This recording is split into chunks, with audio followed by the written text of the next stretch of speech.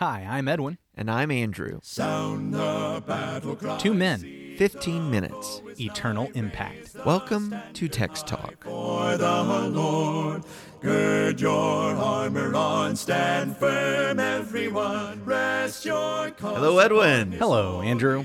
I see by the on-air light that we are recording, we've got hot mics. I love my on-air light. A good friend of mine gave that to me as a gift this year. It was time for a studio upgrade. Absolutely. New year. And now everybody who's in this room knows that we're on the air. That's exactly right. And the people in this room should not forget that. We should because not forget that. Sometimes we say silly things. But right now we're being very serious.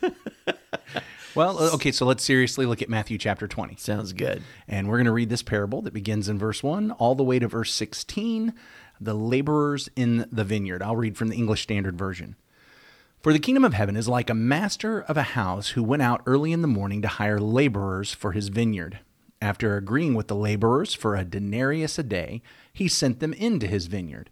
And going out about the third hour, he saw others standing idle in the marketplace, and to them he said, You go into the vineyard too, and whatever is right I will give you. So they went. Going out again about the 6th hour and the 9th hour, he did the same. And about the 11th hour, he went out and found others standing, and he said to them, Why do you stand here idle all day? And they said to him, Because no one has hired us. He said to them, You go into the vineyard too. And when evening came, the owner of the vineyard said to his foreman, Call the laborers, pay them their wages, beginning with the last up to the first. And when those hired about the 11th hour came, each of them received a denarius. Now, when those hired first came, they thought they would receive more, but each of them also received a denarius. And on receiving it, they grumbled at the master of the house, saying, These last worked only 1 hour, and you have made them equal to us, who have borne the burden of the day and the scorching heat. But he replied to one of them, Friend, I am doing you no wrong. Did you not agree with me for a denarius? Take what belongs to you and go. I choose to give to this last worker as I give to you. Am I not allowed to do what I choose with what belongs to me? Or do you begrudge my generosity? So the last will be first, and the first will be last. All right. So the last will be first, and the first will be last in verse 16. That's where Matthew chapter 18 ended. That was our podcast, or chapter 19. That was our podcast last week. Yes. On Friday. Yes. Are we looking at another one of these inclusios? I don't know if inclusio is the right word, but it certainly is the idea of connection between that last bit of chapter 19 and this parable that we have in chapter 20.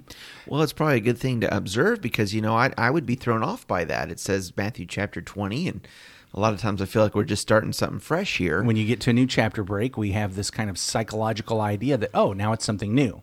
And a lot of times there are some breaks there, but this one, it seems like maybe the Lord's still having a conversation. Unfortunate break. Yeah. Unfortunate break. Yeah. This story about the laborers in the vineyard is still a part of Jesus' response to Peter. Well, now we really got to back up to see what Peter back up asked, and right? see what Peter was asking So about. that was going on at the end of the 19th chapter. They are surprised to learn that it'll be difficult for the rich to come into the kingdom. The rich young ruler, the rich young man, he had gone away sorrowful. Verse 27, then Peter answered and said to him, See, we have left all and followed you. Therefore, what shall we have? At the time, it seems like the Lord is encouraging the apostles that no matter what you have given up or left in order to serve him, you will be blessed and you will be provided for and even rewarded. In verse 29, it talks about, and everyone who's left a house or brothers or sisters or father and mother or wife or children or lands for my name's sake shall receive 100-fold and inherit eternal life. So a great reward and blessing for forsaking all to leave the Lord and making him first. And yet, at the promise of that blessing, he says, but many who are first will be last, and the last first. This seems to be a continuation, Andrew, of this who's the greatest discussion that has been going on for multiple chapters. It's as if the apostles cannot grasp, okay, I am supposed to be seeking to be the least, the last, and the lowly. I need to be pursuing that rather than pursuing greatness, rather than trying to be in a competition. Peter's question here has that competitive ring Okay. Here's this rich man who's come to Jesus, and Jesus has told him, you need to sell everything, give it to the poor. And now Peter is stepping up and saying, well, look at me. Look at us. We've done that. What are we going to get for having done that? Okay, so this guy wasn't willing, and you sent him off. Right. We've done it. What are we going to get?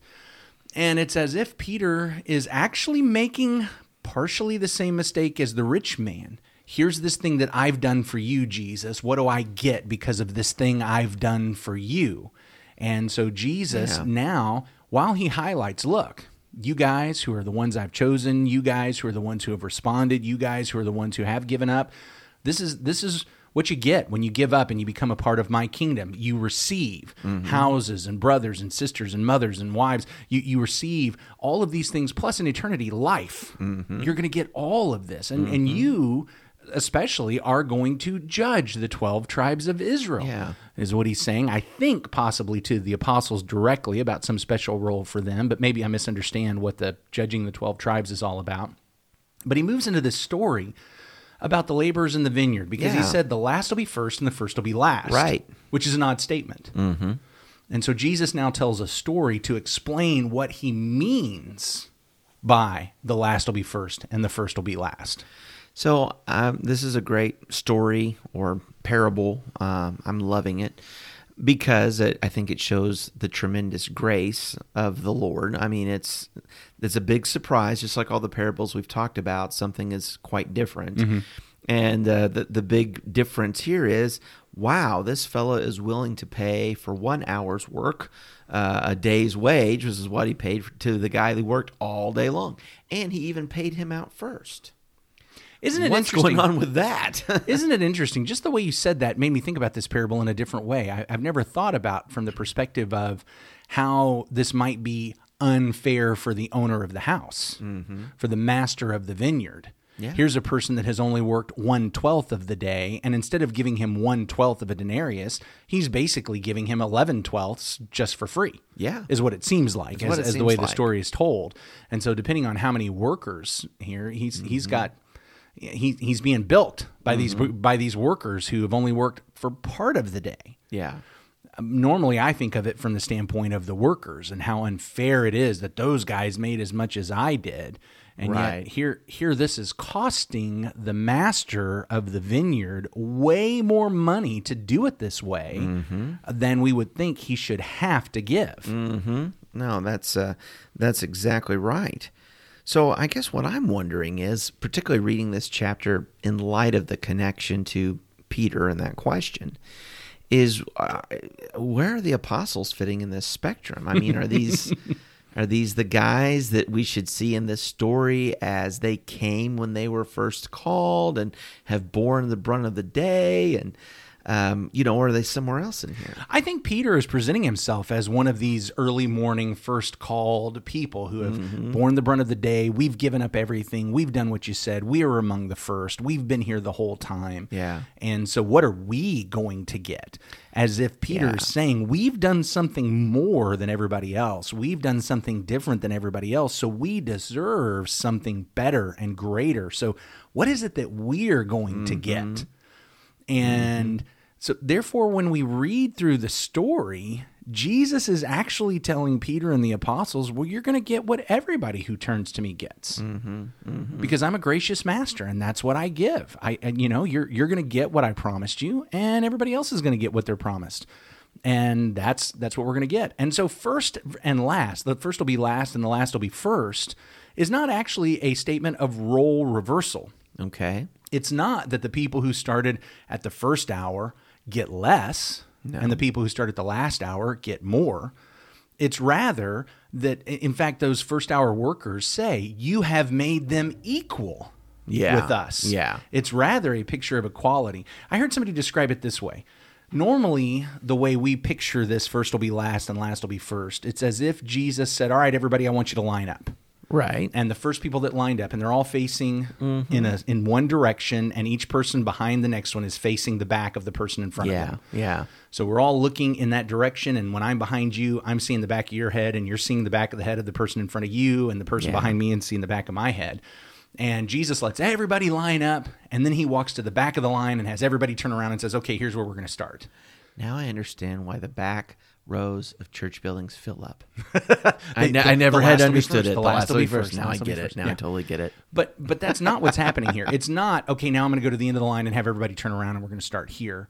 It's rather Jesus steps out to the side and has everybody take like a 90-degree turn to the right. And so now everybody is facing in the same direction, shoulder to shoulder.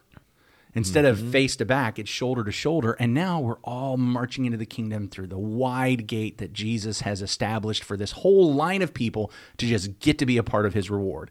And so it's not an issue of role reversal, it's an equality. And so if you've come into the vineyard in the last hour, you get that reward.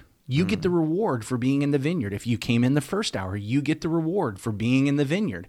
It's the last will be first, first will be last is actually a statement of equality. And of course, this gives us an indication of how great our reward is. I think where I lose sight of things in this parable is that for them, he's talking about a denarius, which was a common coin used to give a day's wage. Yeah, for a day laborer. But he's telling a story about the reward that he's actually giving, which he described to Peter. Like eternal life. Which is way more than a denarius. It certainly is. In fact, it is so amazing and wonderful that a day's labor, all the labor that we might do for an entire life doesn't earn it. We're not going to be able to bring that to God and say, that's worth see, it. Now I deserve the denarius, the reward.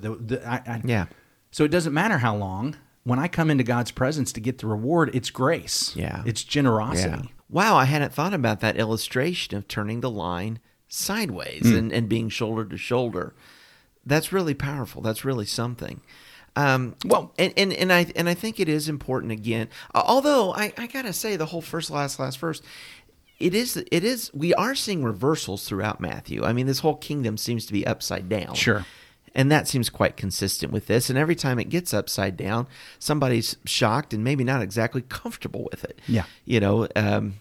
Sometimes which chapter was it we were reading when the Pharisees were being told, yeah, you're going to be surprised about who's in the kingdom. Sure. Sure. you know, the tax collectors and the prostitutes and all these. Yeah. So it's my expectations get subverted. There you and go. I think that's what's happening here. It's expectations are subverted. It's not what we expect. And the reason, of course, is because at the end of the day, the denarius we receive for working in the Lord's vineyard isn't actually based on our work. It's based on his grace, which is why everybody who's in the vineyard gets the denarius. Because just the mere fact that I get to be working in his vineyard is his grace being extended to me. Yeah, and that he goes out in the parable, that he goes out hiring. And all throughout the day, he's not satisfied with the workforce at the beginning of the day. He keeps bringing in more. He keeps bringing in more. He keeps bringing in more. That's so powerful. Yeah. And yet there's a lesson here, at least one lesson I see, is to be mindful about my attitude and my heart towards the fellow laborers, towards the other believers or the other Christians. And I would not want to get involved in some type of a contest where I want to, line up, well, here's what I've sacrificed and here's what I've given up. And, here's all the church services I've been to. And this person in their life, they've lived profligate, all their life. And this deathbed confession, I just don't even think that's right. Yeah. I want to talk some more about this, but we're out of time today. So let's keep talking about this parable tomorrow. Well, can we end on the note, don't be that guy? Don't be that guy. Don't be that guy. All right. Well, we're so glad you joined us for Text Talk today. We'd love to hear from you. Appreciate all the feedback from our text talkers, from the listeners. Send us an email, texttalk@christiansmeethere.org. Let's have a prayer. Our great God and Father, we thank you, Lord, for today, for your word, for this parable about the laborers in the vineyard. We are impressed upon your grace. We are impressed by your grace, Father, and your love for us. And certainly, Father, we want our hearts to be tender and understand that if we receive your grace, we need to be gracious towards others, not judgmental, not having to knock other people down to build ourselves up in your sight. But Father, we see the great equality that we have in the gospel of Christ, and we are thankful. In Jesus' name we pray. Amen. Amen. Thanks for talking about the text with us today. I'm Edwin Crozier, and I'd like to invite you to join the Christians who meet on Livingston Avenue in Lutz, Florida this Sunday for our Bible classes and worship. You can find out more at christiansmeethere.org. Check out our daily written devotional that goes along with today's episode. You can find a link for it in our show notes.